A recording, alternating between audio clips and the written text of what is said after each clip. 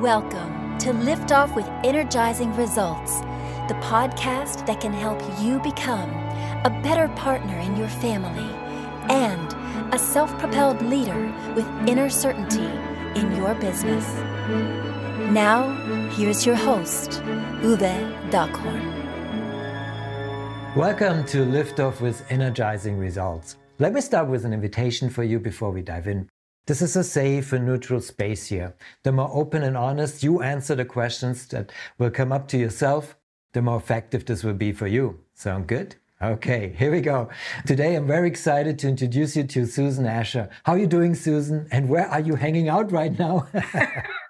I'm in New Jersey. Don't tell anybody, but it's actually, I always say if Jackie O liked it enough to have her horse farm here, then I like it enough to be here too.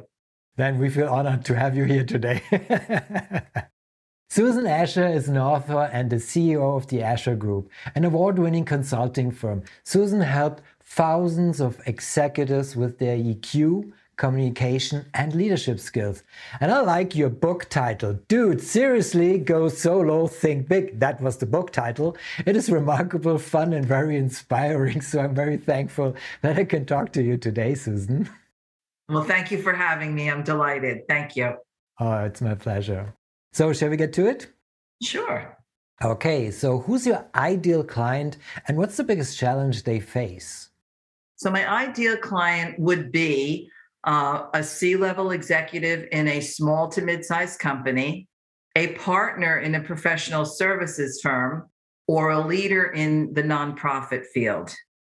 The biggest challenge they face, Uwe, is really engaging their team to be not only the best team, the most performance-driven team, but also a team that is completely engaged in what their goals are. And I think the biggest challenge for them is to understand that they can only function at a high level of energy when they know how to balance their work and their life. So there's always a little bit of coaching around, someone who thinks it's great to work 80 hours a week and never have the time to recreate themselves. Very important, working at that level. But what are common mistakes they make when trying to solve that problem? Well, I mean, they think, and I can't stand when people say I'm working hard. How about we work smart? How about we become nimble? How about we learn to delegate? How about we really value the people that are, working for us and really engaging them and sharing the responsibilities and sharing the kudos and sharing all of the awards and the other things that come with being a great leader. So many true things. Wonderful. And before I ask Susan what is one valuable free action that our audience can easily implement, let me quickly say something to our audience here. If you're enjoying the show so far, please rate and recommend us to someone you think could benefit from the show. Thank you in advance for spreading the word. So Susan, what is one valuable free action that our audience can implement that will help with that issue? And you know what? This is so simple. And you know who I learned it from? My daughter's kindergarten teacher. And she said to us, as parents, she said, catch your children doing something right. And if we as leaders can catch our people doing something right and acknowledging that and giving credit for that, this is what we're always working on. It's not all, dude, seriously, it's not all about you. It's about your team. So catch them it's easy to catch people doing something wrong. It's easy to want them to do better and better. But acknowledge when they're doing something right. It makes a huge, huge difference in the end result. I love that. It's so underestimated to give compliments where due, and it's so important because what happens when you get a compliment? You want to hear more, and you feel kind of like, it's always the same kind of like. Would you agree? You feel good about yourself, and the better you feel, the better you're going to perform, the better you're going to do, and the higher your self-empowerment becomes. And instantly gets this, you feel self-propelled. You get all the motivation that you need. Wonderful advice. So true. Thank you for sharing. Wonderful. So, and what is one valuable free resource that you can direct people to that will help with that issue, or maybe also in a broader sense? So, I I really like Open Learn. So Open Learn is a platform, it's a free platform, and there are a lot of courses that focus on leadership. I really don't like the word management, although they use that, but they focus on leadership and management and actually credential you. So if you're looking for badges that when you finish a course, Open Learn is a great platform for the simpler kinds of things, the people who maybe don't have a coach, or maybe they're at a lower level and they're just getting to the point of management. It's a great platform for people. And again, everything on there is free. Wonderful. Of course, we will put the link in the show description. Thank you for sharing this great resource, Susan. So what's the one question I should have asked you that would be of great value to our audience here? Well, I like this question. How do you define emotional intelligence, or EQ? And why is it so important in today's multi-generational world? I'm hoping you have the answer for us today. Well, we both discussed, you're German and I'm of German descent. And the Germans love to model themselves after the Brits, who had the highest form of protocol and manners, right? But we really, we have lost our way when it comes to manners. And that's really, I always laugh. I said, emotional intelligence. Oh yeah, that used to be called manners. That was treating people, it depends. Sometimes you want to be treated the way you wish to be treated. Sometimes it's the golden rule. It really depends. But the point is having respect, communicating in a respectful, clear way with people. I always say you can say anything to anyone, but as my mother used to say, the tone makes the music, right? It's how you say it. You've probably, like me, I've had to fire people, not a comfortable thing to do, but how you do it is how you leave that. It's who said that? Maya Angelou.